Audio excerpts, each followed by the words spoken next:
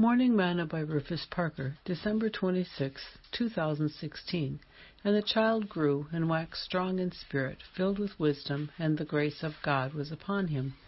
Now his parents went to Jerusalem every year at the feast of the Passover. And when he was 12 years old, they went up to Jerusalem after the custom of the feast. And when they had fulfilled the days, as they returned, the child Jesus tarried behind in Jerusalem, and Joseph and his mother knew not of it.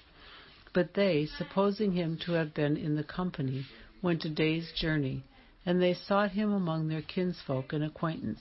And when they had found him not, they turned back to Jerusalem, seeking him. And it came to pass, after 3 days, they found him in the temple, sitting in the midst of the doctors, both hearing them and asking them questions. And all that heard him were astonished at his understanding and answers.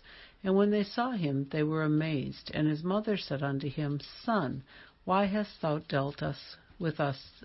Behold, thy father and I have sought thee sorrowing.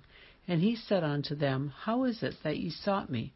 Wist ye not that I must be about my Father's business? Luke 2, verses 40 through 49. Today's morsel. One of the things about Christmas holiday is that many so soon forget what the holiday was for. Not only was Christmas for us to celebrate the birth of our Savior, but it was a reminder to us of what our Great Commission still is.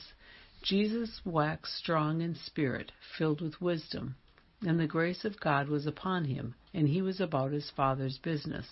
Now is the time for us to get back to the business of the Father. It's not a time to forget what he's called us to do. It's time to tell somebody about Jesus. It's time to tell somebody about the goodness of the Lord.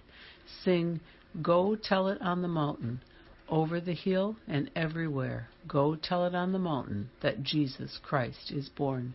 Thought for today. Tell somebody about Jesus today.